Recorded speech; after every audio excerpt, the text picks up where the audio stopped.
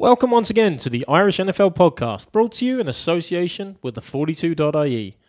I'm Mark Cockrell, a very, very pleasantly happy Patriots fan, looking forward to this episode, Super Bowl week, and I'm joined as always by my glum Giants friend Brian O'Leary. Good evening, Mark. And my sullen Steelers friend Gordon Bridgefield. Mark, how are you? Oh yeah, I will try to be bearable, guys, but I am excited. It is Super Bowl. The New England Patriots are back in the Super Bowl once again. You might have heard this story before. It's been run only about 8 times in the last 17 years. And they're actually going to be engaged in a rematch of the Super Bowl 39 against the Philadelphia Eagles. Gents, how did we get here? How did this all happen yet again? I don't know how we got here. Well, I especially don't know how we got here with the Philadelphia Eagles as the number 1 seed initially. And then for them to become all of a sudden the underdogs and Survived the loss of Carson Wentz. Survived the loss of their best left tackle, survived the loss of their best linebacker. Johnson, yeah. It just shows again that American football is why we love it. It's the sport of hope. You know, each team, every year, the Rams are one of the worst teams last year. They're one of the best teams this year. The Eagles, I was going through what we had in terms of season previews. I got the Eagles, and I said, it's hard to believe they'll do much better than they did in 2017. I predict 8-8. Well, they were 13-3. They were 4 seed, and in the Super Bowl, I didn't see that one coming. But you say it's the game of hope. I mean, this year Jaguars make an AFC Championship game. The Bills unbelievably made the playoffs yet again. I mean, Gordo, there's hope for them all. There's hope that the Patriots dynasty will be destroyed this weekend, surely. Yeah, it was interesting. Pro Football Talk put out the article headline, Jeffrey Lurie didn't blink at backup quarterback money. And it's because I didn't realise the money that they invested in Nick Foles, but essentially it was $7 million guaranteed, and then the $5 million to get Chase Daniel off the book. So $12 million they sunk into their backup quarterback just for this reason. To literally, and Jeff Lurie says he wouldn't consider him a backup quarterback for that sort of money, and it's true, and that's huge money you're paying for your number 2 to come in. Well, you look where the Eagles were 2 years ago. I mean, Howie Roseman has had to flip the entire staff after the decimation that Chip Kelly left behind. And Chip Kelly was 10-6 in 2 years, but there was team mutiny there, and the whole team was disgruntled, and they got rid of him. They've revamped the whole locker room, and again, like even in the NFL world, you don't necessarily have to be patient because they've done that within 2 years. 2 years they're in the Super Bowl, and as I said, even this season they've lost their MVP when he went out against the Rams away. We were all pretty much saying, okay, they must be done. They're still going to make the playoffs because they were so far ahead in the division. Then they lost their left tackle. They lost their best linebacker, and even going into the playoffs, they didn't. We were so high on confident on the Vikings. Probably we got carried away with the whole Saints game and the way that game ended. And then they've gone in, and we've all predicted the Vikings to win, and they've literally blown them out. Well, it's a good point you make, though, because I know we can focus obviously on Houston. They lost Deshaun Watson and JJ Watt, 2 of their superstars. Outside of them, I was talking to a friend the other week, and I said, look, the Patriots were snake-bitten with injuries. They lost Edelman, they lost Hightower, but the Eagles were worse. Like, I mean, at least the Patriots never lost Brady for a considerable period of time. Wentz is the franchise there, and certainly the first few games after Foles came in, it looked like it was going to be a long and misty road. 15-10 scraping by with a kind of almost college-style RPO spread offense. Well, that's it. They played conservative for him for that first game. Essentially, they try to make it as easy as possible for Nick Foles, and then I think we said this, went into the next game and just said, here, go on out there and let it fly. Yeah, but I mean, it was so unexpected because even in the last game against the Cowboys, he played for the first half and did nothing. He really didn't perform in the regular season, and 38-7 against the Minnesota Vikings. And that amazing defense was certainly unexpected, to say the least. I think it was Doug Peterson came out and said he was warmed up by that stage. You know, it took him, and you got to admit, like when you're a backup quarterback, you don't get. They were saying they don't even get reps in training. You get literally maybe 2-3 reps a day, like not enough to practice. So that when he came in, it took that game, those extra games. Now they're lucky enough that they were able to scrape through against the Falcons, but by the time we got to the Vikings, he had so much reps. Just apparently his connection with the offense has finally clicked. And I do think the Falcons game has been lost in all of this because they played so well against the Vikings 2 weeks ago to get into the Super Bowl, and everybody's so high. And as we've seen as the week's gone on, even the line within the bookmakers went out with initially 5.5. Just talking 6.5, and they brought it back down to 4.5. Yeah. Just talking about it being down to 3 by Sunday because all the money's gone on the Eagles. I think everybody's getting carried away so much with this win against the Vikings that they're forgetting the difficulty in which they had in getting past a a very weary Falcons team who went to LA, won that game, came back to Atlanta, travelled back up to Philadelphia, and if it wasn't for some dubious play calling at the end, the Falcons may have won that game. And look, yeah, they've been branded with the underdog tag, and they've enjoyed that because no one's given them a chance, and they've gone on and won the games.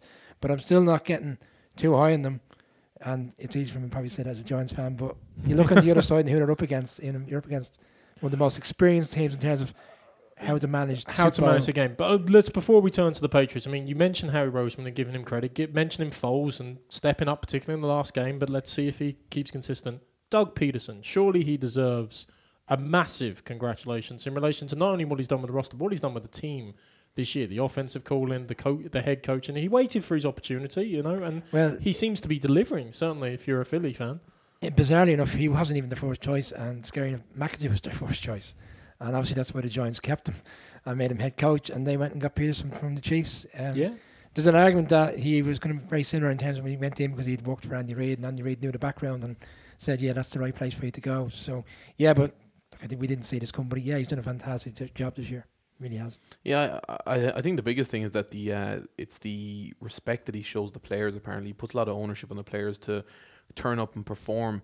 And then also, it seems he was Peter King of the MMQB spent a day with him or a morning with him and left his house. I think it was like 5 a.m. Gone shooting and stuff like that. Yeah, it was just a strange one. But again, but apparently the night before he'd had to go to an event, was invited up. He's like, no, we've got to go back to the office now, do another 3 hours work.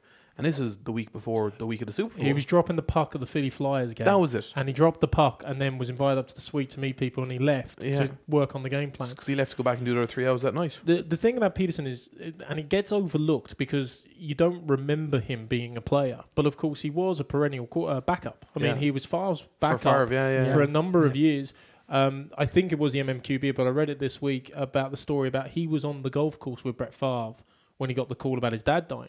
And he was there with Longwell, who was the kicker at the time, the punter at the time. Ryan Longwell. And Deanna Favre rang him because Brett never has his phone on him, which, apart from time in the Jets, I think he learnt the use of a mobile phone there. But anyway, he's telling that whole story and telling about the admiration he had for Brett Favre and what he went through and kind of learning almost to be a coach, sitting on the sidelines watching these great quarterbacks. It's fascinating, and he certainly seems to make the game easier for his quarterbacks and his OC, in the way he calls the games. And I also think, from an Eagles fan's perspective, Jim Schwartz on the defensive side isn't getting the credit that Peterson's getting, and that's probably fine. He's probably happy with that. He was a coach in the Lions. He was a bit of a disruptive head coach at the time. People didn't think he'd get back into the league as a head coach, but he's certainly taken that opportunity to go to Philadelphia and prove, well, I may not be a head coach material, but I certainly am one of the best defensive coordinators in the league. The front four. But it's not the front four, it's the front seven, the front eight. Like, they have so much depth and rotation there. But it was all about the front four at the start of the season, whether that front four could do enough to plug the holes in the secondary. But the secondary stepped up. You even see that pick six against the Vikings in the championship game. It was fantastic. Fantastic play and a fantastic run back in that, which really turned the tide. Keenum would come out, 7-0 up, roll in, stop the Eagles, and you get that pick six, and, the Eagles were on their way.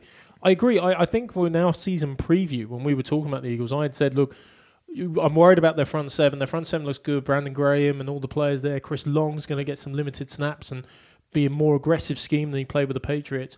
But that secondary, can it hold up? And they've made, obviously, a trade to hopefully shore up the secondary, particularly against people like Bryant and Odell Beckham Jr. in their division. But fully agree, Brian. They've more than stepped up. They've excelled themselves, and it's a very good defense. I think the big thing about the cap space, even for the Eagles, apparently the majority of their money on defense is invested in that front seven.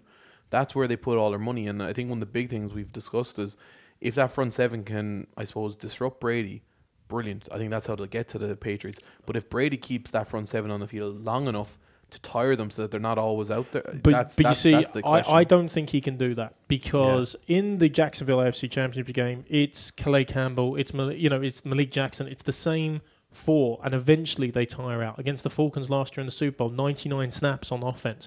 It was the same front. Grady Jarrett got eventually tired out. The Eagles, and Brian's alluded to the D-line, the front four, they have 7, 8, 9 players that interchange on that front four without losing quality. Graham doesn't play all the snaps. Chris Long certainly doesn't play all the snaps. And all the other guys, Mikael Kendricks, other people you haven't heard of, they won't tire out simply because they'll be on different series and the rotation. So all the stats, and there's these great stats if you're a Pats fan about, they're 53-3 in the fourth quarter in the last X number of playoff games. I don't see that coming into fruition in the same way, and I don't see the fatigue factor as being a much level. I mean, if I'm being honest, I'm terrified about the front lines. I think the Eagles' D-line has an advantage over the Pats' O-line, and I think the Eagles' O-line has an advantage over the Pats' If Fletcher D-line. Cox can get one-on-one with the centre, he will just cause Brady Hassle. a night's pain. Hassle Really isn't the right word. Trouble. Pain, Trouble. I think. Yeah, the rotation thing, they've even kind of compared it back to the Giants 2007, because Spags did that continuously for the whole game. He literally rotated for 4 quarters.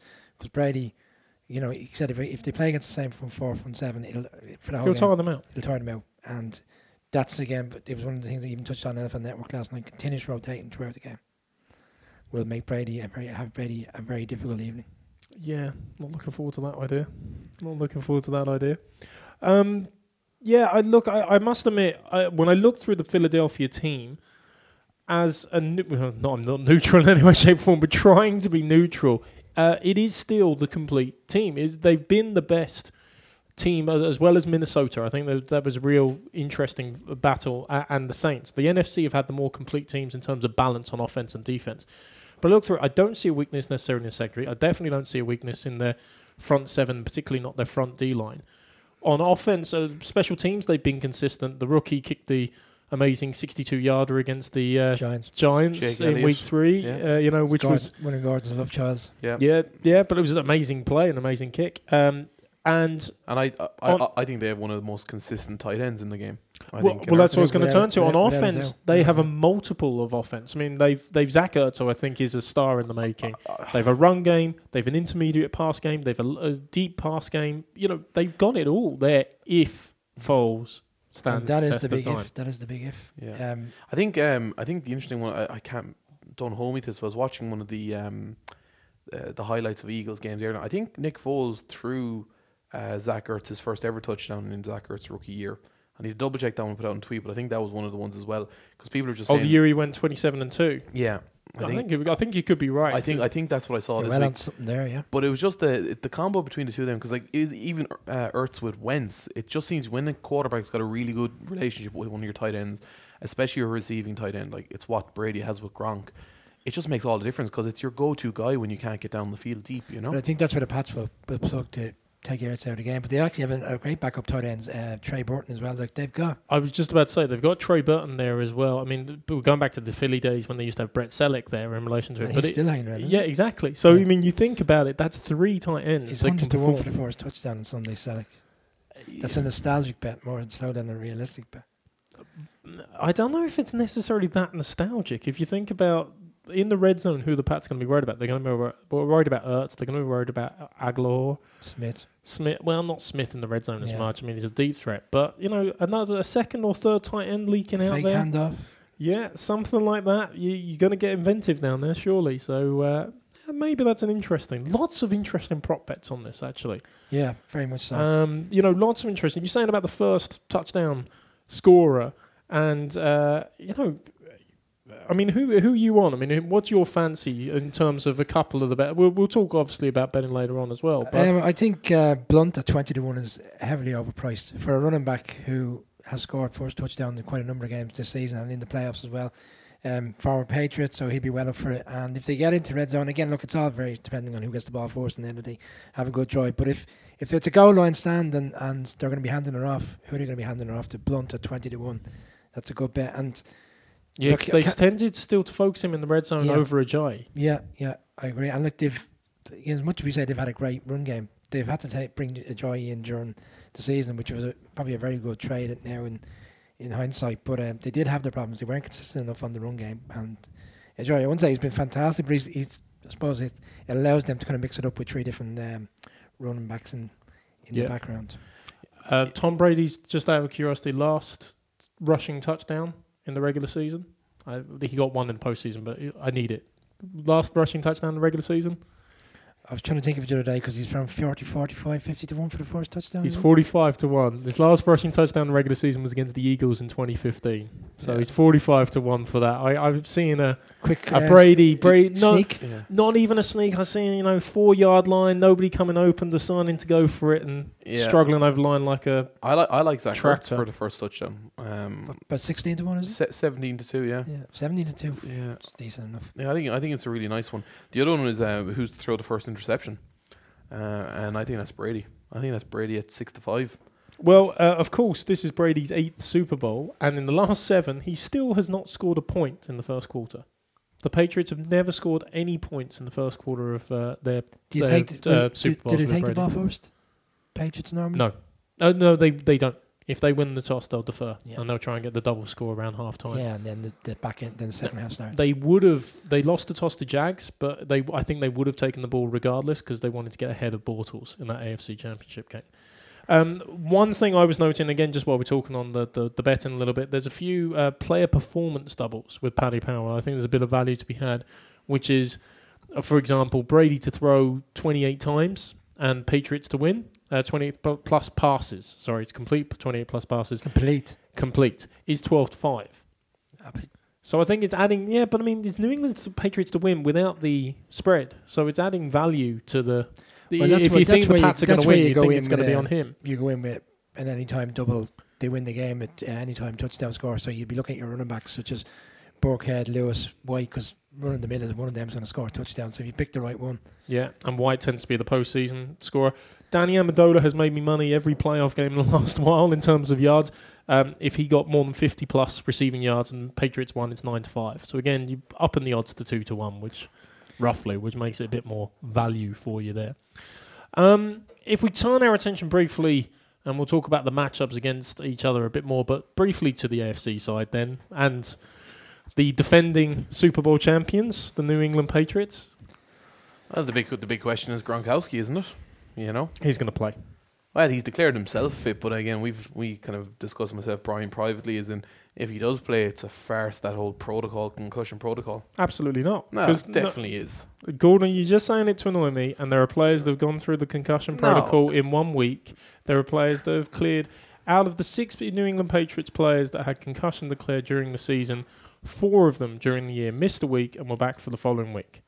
So the stats are actually well in favour of the fact with a 2-week grace period, Gronkowski, and of course you don't know how the head reacts and the concussion reacts, will be fine for it. But I think when the Seattle Seahawks put Russell Wilson in, or the Carolina Panthers don't take Cam Newton out, that's what makes a mockery of the concussion protocol. It was an interesting one though, because we haven't got to talk about it since the last podcast. Was Rich Sherman came out and said that's not a dirty hit, that hit that was on Gronkowski, because the question was, well, which would you prefer, someone to go high in you or someone to go low in you? And everyone has come out and said you'd rather someone hit you in the head than hit you in the legs. Yeah. I didn't really get too worried about the whole whether it was a dirty hit or not. I thought it was the type of hit you see in an NFL game, in a championship game where the player's going down the field. You got to go in and make it. Yeah, but it's a penalty. It's a helmet. Of course, but I'm just saying it's not like, oh my God, he really went to take him out of the game. It was no. It was a hard hit. He was going for it in relation to it. It was a clear penalty. It was a clear concussion, and Gronk had to come out of the game. People were getting too carried away because Sherman came in very quickly with a tweet at half time, and then all of a sudden that became the main talking point rather than the game itself. It's going to be very interesting whether or not, if Gronkowski does play, that first 50-50 ball that he goes up for he's going to have one eye on that man that's coming in to hit him. Look, I think Gronk will definitely play. He played with one leg in the Super Bowl against the Giants 1 year. He's one arm as well, yeah. Still only has one arm at this rate. Just on Gronk, and we're just talking about the betting, if he does play and he has the game of his life, which I still think he could have a game of his life, 20-1 to be the MVP. Bearing in mind Brady's like odds on, you're going to get no value there. 20-1 Gronk, like he's bound to be a lead. Well, I tell you, the MVP one that got me was on the Patriots side. Trey Flowers is 300-1. Defensive side of the ball. Defensive side of the ball. Now, I mean, if the Patriots made a performance on the defensive side, he's the only player on the interior defense that would. It's worth €2. Well, chuck it on. Yeah, agree. And if you're looking for a really good defensive player, if the Eagles are going to win, I think we'd all agree it has to be defensively as much as we're all saying Foles, I tend to agree. It's likely to be on the Fletcher defense. Cox is 50-1 for the MVP. So Yeah. to me, that's more of a realistic shout. Yeah, I get the value and all where you're coming from. But you're saying Fletcher Cox, couple of sacks, forced fumble maybe, 4 tackles elsewhere, 2 tackles for We loss. all know Yeah. if Foles has a good game, yes, but if the Eagles don't perform defensively and it becomes a high-scoring game, realistically, you just know who's going to win out in the end. Well, I mean, we turned our attention back to the AFC Championship game briefly to just say another chapter in the Brady Belichick story and another chapter in amazing comebacks in the fourth quarter.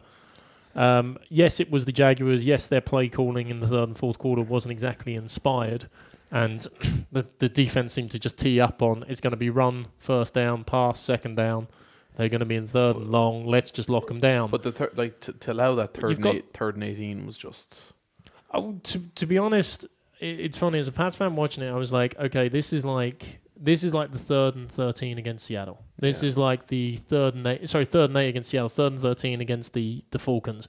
This is the one you've got to have. This is Brady in his end zone in the Super Bowl before. If you get this, we've got a shot because it's Brady and because it's the Patriots. And as soon as you let fly, and Amendola took that, I was pretty damn fired up, to be honest with you. I was like, let's go. Amendola didn't have the greatest start of the games. He dropped 1 or 2 passes in the first quarter and second quarter. I think the big thing in the Jags was if you watch the sound FX that's up on NFL for it, and you listen to the sideline and that young secondary that is the Jags, like there's a lot of yapping at each other because the intensity starts to drop, and it just showed that although they are quality defense, just they don't have the experience. But Ramsey in particular, all season long. If you go back to the incident he had with AJ Green from the Bengals, where the route kicked off, and as the season went on, he kept coming out with statements game after game. He doesn't adhere you to, look, he's a great cornerback, and he is, but the way he goes and presents himself isn't what we want to see as NFL fans, in my opinion. And as much as I didn't want the Patriots to win the game, there's a part of me that was saying, you know what, take that. You're only a young lad, relax. Yeah, you need to learn a bit. Yeah. But I mean, it's a bit heartbreaking for the Jags. Calais Campbell, again, is just There's a proper player. That is a proper player. I mean, I was talking to Brian about this the other day when we were talking about the AFC Championship game. There's a play when the Pats got the ball back on the 30-yard line. They're absolutely rolling. They've only got 30 yards to go. They can kick the field goal now. Screen pass for 15 yards. Amendola gets the diving catch. Brady sneaks from 2 yards out that I could have called from the TV, but the Jags didn't seem prepared for. And James White, they're lined up in a way. I'm screaming at the telly, obviously delighted, going, this is going to be a pass. This is going to be a handoff. I was doing my best Tony Romo impression. This is going to be a handoff, and he's going to run behind left tackle. And it was as clear as you like. And Calais Campbell comes from the other side of the line, strips past his man, runs the back of the O-line, and somehow gets to White. He was the only person that could have made a play. And I just look at it and go, what a play. And he comes out with 3 or 4 of them. Miles Jack, hit the road Jack. On the flea flicker, the idea that he managed to sprint back 40 yards after being completely fooled and at least contest the catch. And, of course, the amazing strip he did on Lewis. And look, unbelievable players there. It wouldn't be a Patriots game without us talking about officials. Some really awful play calling that day as well. Some dubious. Well, that one, look, it was a killer for the Jags because, look, we've been saying all the time, just let the play run its course. Yeah. Let the play run its course. If it's not a fumble, like in the league, I'm not talking about that particular game, I'm talking about all season long where there's a fumble or and it turns out to be a fumble because it's reviewed and all the rest, but because they whistled it down, the play, you should just let the play go. Let the play progress. If nothing comes of it, because that was pick 6. Well, not pick 6. It was a fumble. It was a fumble recovery that would have been returned. They were going the right direction. Whether they got pushed out of end zone, they would have. He was in for a touchdown. He was in for a touchdown, and it was in for a touchdown, but it still wasn't a fumble. So anyway, well, that's a different opinion. So it is a difference of opinion, and they did review it, and they decided that it was a fumble. But we're looking forward, not back, guys. I'm not going to listen to nonsense about the officials. The Patriots still were the better team. I made the point season long, same referees blowing up for decisions. I'm not just talking about. I know you're not. It is funny though. I saw ESPN article yesterday, and they were talking about Goodell now saying we have to review what a catch is. We have to review what a catch is because there's been a number of controversies about it. And in the ESPN article, of course, the worldwide leader of sports, they literally say Goodell is keen to review what a contested catch is and everything. He's called together wide receivers, coaches, etc. This is particularly in light of the Week 15 game where there was a contested catch with Jesse James losing the ball as he went to the ground for the Pittsburgh Steelers against the Patriots. And I went, that's not the only call of the entire bloody season, But it was probably in relation to a probably catch. in terms of how the season progressed and that being a number 1 seed game. That's the biggest one. Yeah. But it's not the only one, but it's the one that made the decision that, shall we say, the spike doesn't happen or the fake spike doesn't happen, because if that was a touchdown. But I mean, that's the thing. With the rules, it wasn't a touchdown. Yeah. With the rules the way it is, I have a horrible sinking feeling that the Patriots have been on the right side of a few rule calls, like with the tuck So rule you- before, you- but particularly this season. No, correctly decided rules, but we've certainly had the rub of the green in terms of, Jesus, that was close, but it was correct. I've got a bad feeling in the Super Bowl we're going to get one that goes against us. I just don't understand it on the officials once we get to the conferences, the playoffs. They do the What- All-Star teams. It makes no sense. It doesn't work at all. It makes no sense. And this is the problem with the NFL, is they will not admit that they have made a fuck up, because it just doesn't work. You've got guys going. They've made a slight mistake, I think. No, I'll say it as it is. But yeah, look, we'll move on and talk about the big one, Mark. I think it's important we discuss it. The Pro Bowl, your favourite game of the year? No. I'd rather defecate my hands and clap. It was absolutely deplorable. It was. I watched the first 5 minutes and I was And it like, off. oh, it was shocking. Yeah. I couldn't. I took the dog for a Now, walk. to be honest, The dog could have played in it. yeah, it was a really, really poor one. But I was listening to the Browns left tackle Thomas? Joe Thomas. Joe Thomas has set up his own podcast. Not saying people should go listen to it, but it's called the Tomahawk with it's with the former wide receiver. I can't. 1 second here. I'll just get his name for you now. So it's Andrew Hawkins. Andrew Hawkins and Joe Thomas. Yeah. And it's actually brilliant because again they talk about like more what the players would talk about, but they brought up the Pro Bowl, and Joe Thomas was just like, you don't go there to play. You go there. It used to be because it was in Hawaii. Yeah. And now he's just kind of saying it's in Orlando. Nobody wants to play in it. It just makes no sense. Although no state tax, so that's something useful. Yeah. Yeah. 64K if you won and 22K if you lost. Handy a few quid, isn't it? For a game nobody even cares about. No. Now I will admit they've turned it into the skills challenge and stuff that you watch. That's entertaining, but yeah, the actual Pro Bowl itself was. I think some defensive player from the Ravens made an actual hit, and everyone kind of looked at him, kind of going, "What are you doing?" I think they just do away with the thing. It's fast. I- They just don't know what to do with it, because it used to be on the week after Super Bowl, and that was even worse because by then everybody's completely lost interest. Nobody cared. I must admit, I haven't. I watched about 5 seconds of it, and I flicked on, and Ben Roethlisberger, literally as I flicked on, threw interception to Harrison Smith, who ran it back.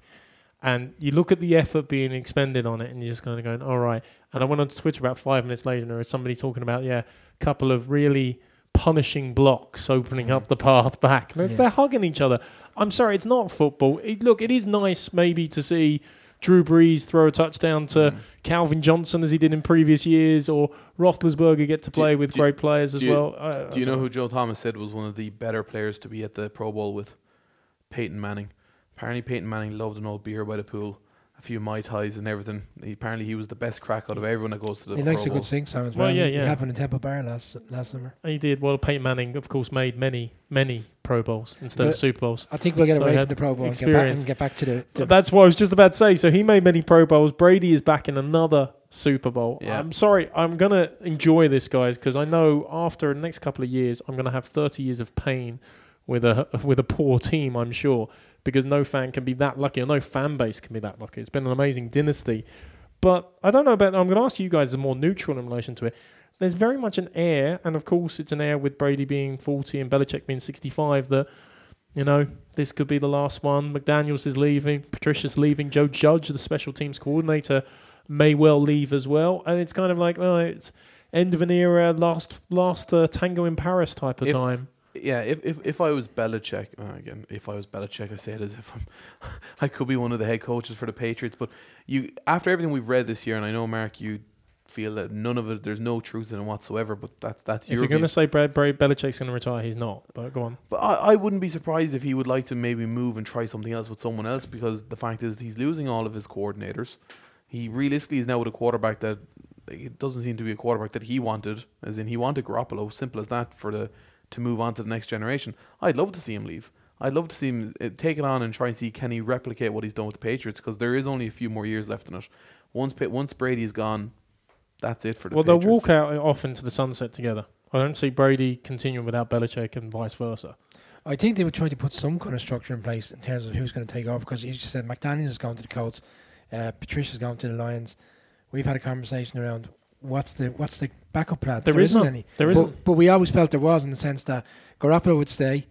McDaniels would take McDaniels over. Would stay, and there was even a report this week that McDaniels, before he made that decision, he went and had a conversation with Kraft, and Kraft said, if you stay, the job is yours. If you walk away, I can't promise you anything. Because, in fairness, who knows, 3 or 4 years down the line, you don't know whether Bill Belichick's going to stay that long. But if Jimmy G was still the backup quarterback, like if they hadn't traded him, I would be well on course with Gordon's suggestion that, do you know what's going to happen? He said, win or lose, Belichick's going to retire, but before he retires, he's going to trade Brady for a couple of firsts and a couple of seconds, hand over the reins to Garoppolo, hand over the reins to McDaniels, and walk off. That doesn't exist. But the only team Brady would play for is the team that Garoppolo's gone to. The 49ers. Yeah. I don't think it's about Belichick and when Belichick goes. I think it's more about when Brady goes. And I'm not saying that because we've had conversations on Brady's now the more dominating factor in the franchise, and he gets on with Kraft, and Belichick's feeling a bit, disjointed in terms of he doesn't have full control of what's going on. It's more about Brady is your franchise quarterback. Brady's the guy who is out there making the plays. As much as it's been called on the sideline, I tend to steer more towards that guy is out there every season, putting himself through the ringer, 40 years of age, and I don't see him retiring anytime soon, because it's just too much of a desire to come back and win it again. For anybody that's interested in a good long read, Bill Barnell in the ESPN, who I was slating a minute ago, did a great article. Who's the more important, Brady or Belichick? And he kind of makes the point that both have claims to be the GOAT, but can you distinguish the two? They are both goats in their own way, because one is a coach, one is a player. But he concludes exactly. No, that's to say both of the GOAT as a quarterback and as a coach. But he concludes that you still need the guy on the field making the throws, making the plays, leading the team. So actually, he concludes it's Brady. I don't give a damn, to be honest with you. It's been 18 years of fun. Long may it continue. I think it's Belichick, and I think it's because there's something that separates the Patriots from everyone else. And Hawking said it on that podcast as well. It was because he played for the Patriots. He was on the practice. He was on the squad. He was in training camp this year, actually. Yeah, this year. So what he kind of said is he's been on a few teams, and you kind of go in different atmosphere. You walk into the Patriots, and he said it's like walking into a business, a very, very serious business, because it's literally you turn up. There's no celebration. There's no having fun. The only fun that they have is at the end of the year when they've won a Super Bowl. And even when they had the fun last year, Bill Belichick still said we're 3 or 4 weeks behind. He said that tongue-in-cheek on the next day in relation to it. And Belichick, I'm sorry, they do insist upon having fun. Because Belichick is given out when he said, look, defense made a great play.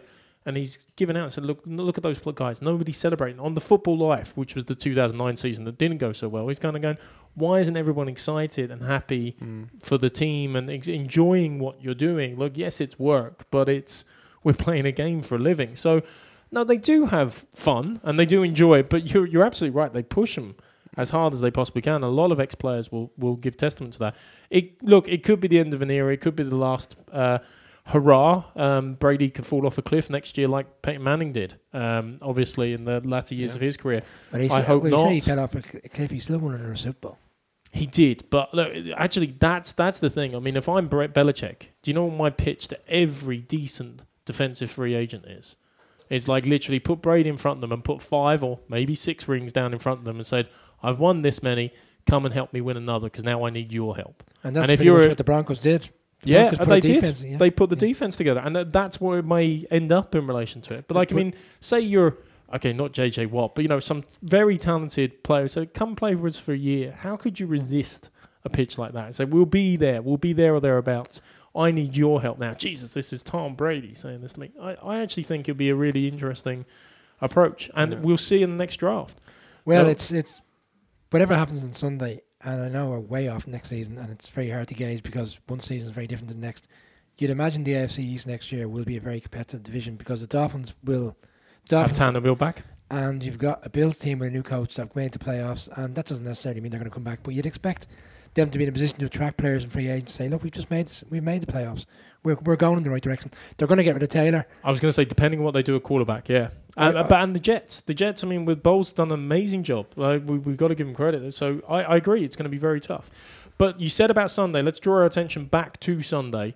How's it going to play out? I know we talked about some of the applicable strengths and weaknesses, but I mean, breaking it down, guys. I mean, what do you see? I Gonna I feel for Minnesota because if the Eagles lose, that place is going to be destroyed by Eagles fans. I think there's talks about how how upward and serious the Eagles fans are, and true. But I mean, look, they can't influence what's on the field. So on the field, I think it'll just come down to the pressure that the Eagles put on Brady. If they can do what the Jags couldn't do, which is keep it up for 4 full quarters and really get at Brady. And I do think you need a couple of interceptions against the man. I think the Eagles could do it. Now that's dependent on Foles, of course, not throwing any pick sixes, not throwing any major, I suppose, mess ups, and just playing a sensible game and getting down the field. I want the Eagles. I would just love the Eagles to win. I really would. Just anyone but the Patriots. I'll be interested to see in the fourth quarter how they approach Foles in terms of are they going to go with the game management that they went with against the Falcons, or are they going to have enough faith and say, you know what, you've done it against Vikings, who arguably are a much better defense than what the Patriots are, with all due respect. Oh, absolutely. So I'd agree. But then there's a lot of that's down to the fact that they're comfortable, they're at home, and so it's in a Super Bowl scenario. Different. So I would hope that they'll just tell him, go out there, let it fly, do what you've been doing, do what you did in the last game. Because if they try and change it too much, and then Nick Foles doesn't seem like the sort of guy that's going to let the pressure get to him. He seems like a fairly level-headed guy. Listening to just very boring post-match conference after the win, but I would hope he'd get to go out and play the game that he played against the Vikings. They didn't have too many games this season, and 13-3 record they had. But of those 13 wins, there wasn't a lot of tight games.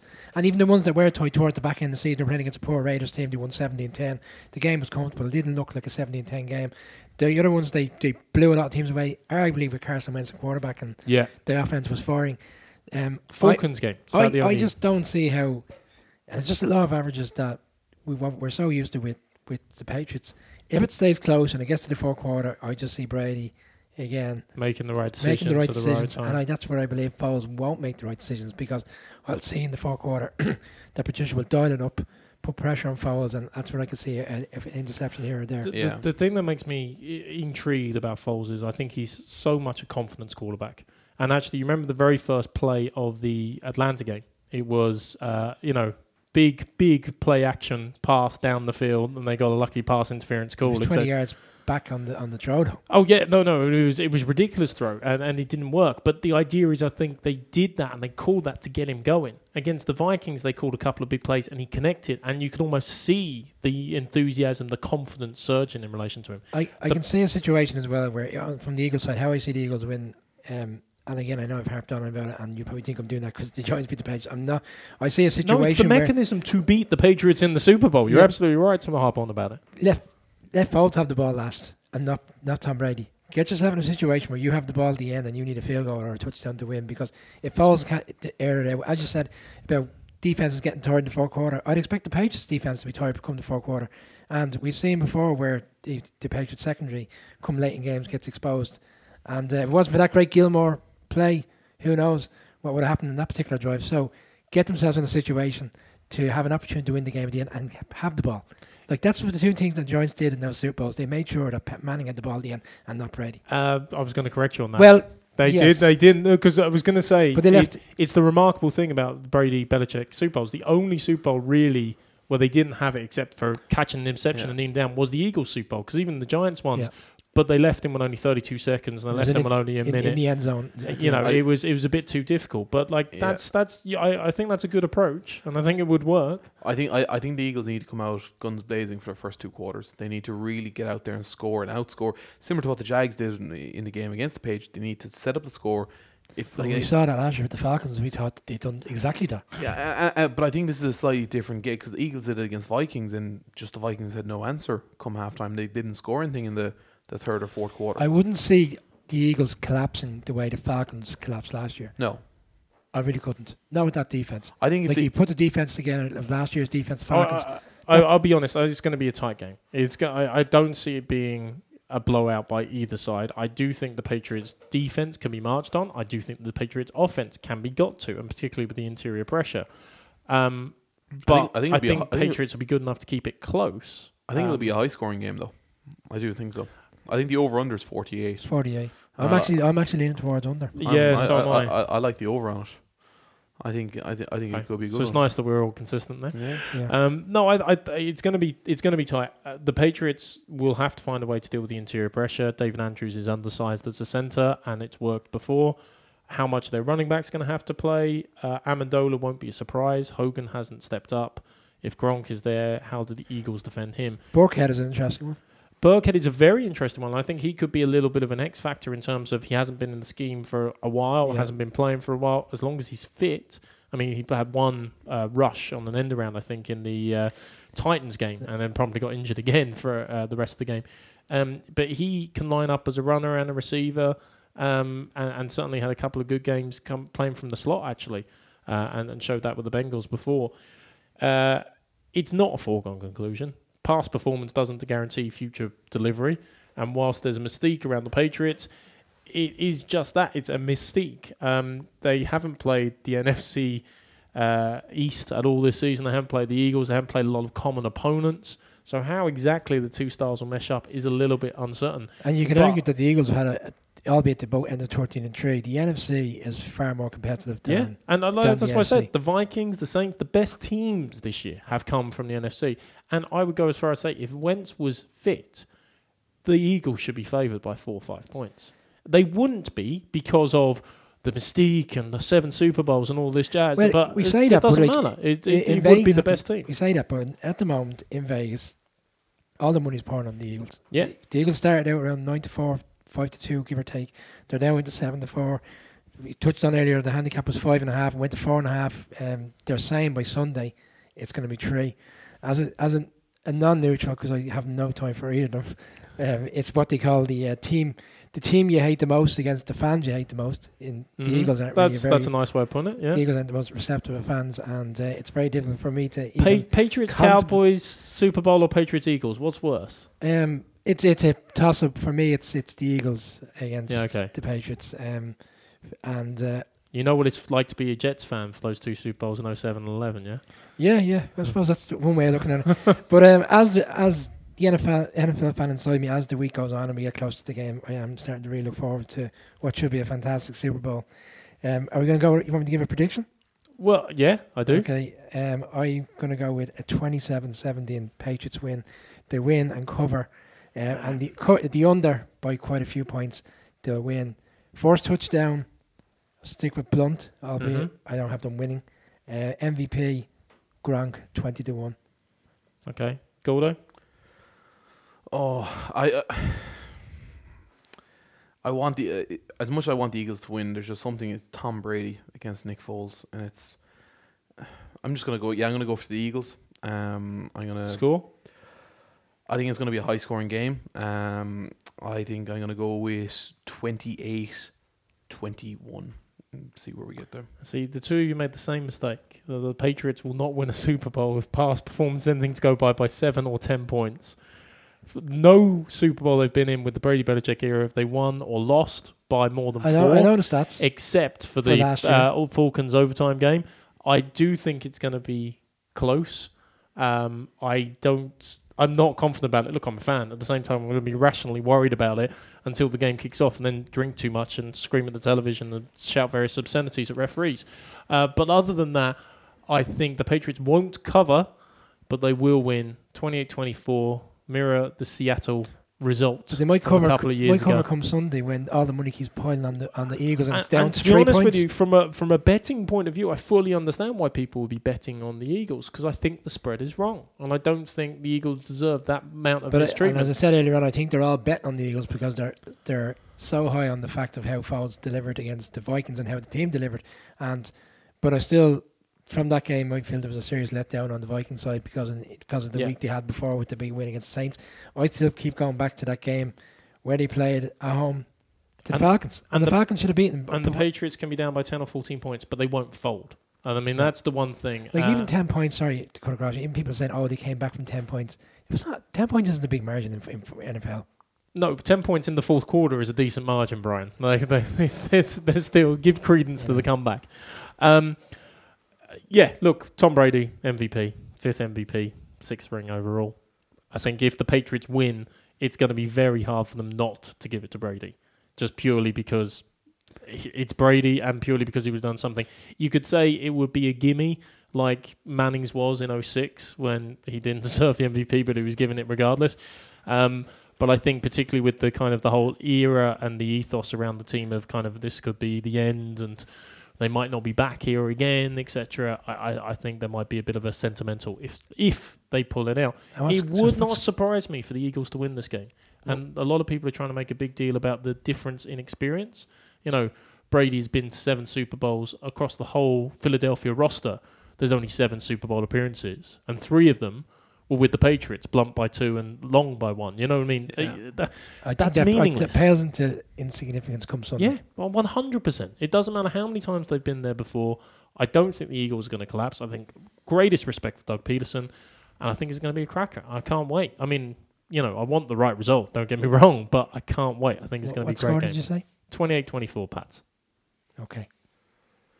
Be an interesting weekend. We look forward to recounting it next week. We do indeed. And for anybody just doubting the greatness of Tom Brady, I just want to repeat my 75% stat for you that you're going to be delighted by.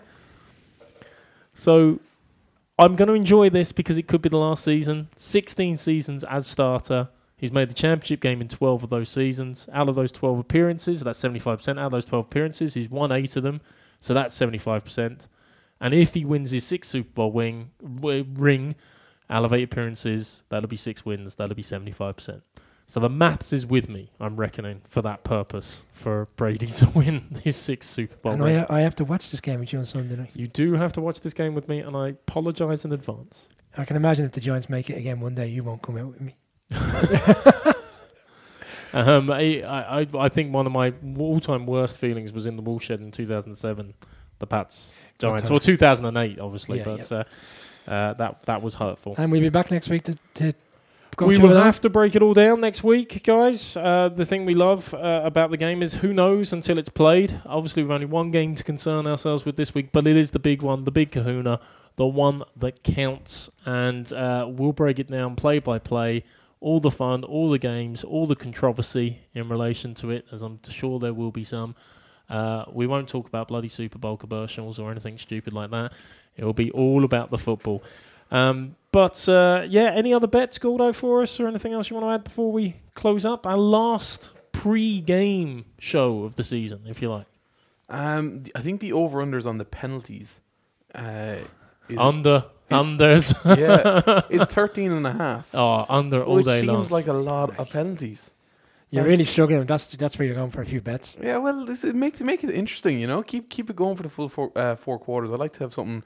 So one of my bets could be over very quickly. You never know. But yeah, that's the only other one that I like. I've gotten into betting on corners in football. So like I said, there's. I think we'll need to ramp up the amount of bets we put out on the Twitter page this weekend. So we'll try do our best to throw get a some few more out there. Good value as well. Brady for MVP. He's 8-13. There's no value. I think, as I said earlier, I got on him at 3-1. I think. it was in terms of the MVP for the season. Yeah. Do you think he's going to win it? Yeah, I do think he'll win it on Saturday night at the awards ceremony. But had a look today, and there doesn't seem to be any bookies willing to give a price now. So I was hoping I would have saw some even money and jumped on that, but doubled up before Sunday, and then obviously firing on the Patriots minus 3.5 or 4.5, but not to be. We'll pick out some decent bets. The Gronk won at 20-1 for MVP. The reason being, with the concussion and all, if he does come back and has a good game and scores a couple of touchdowns, there's an argument why.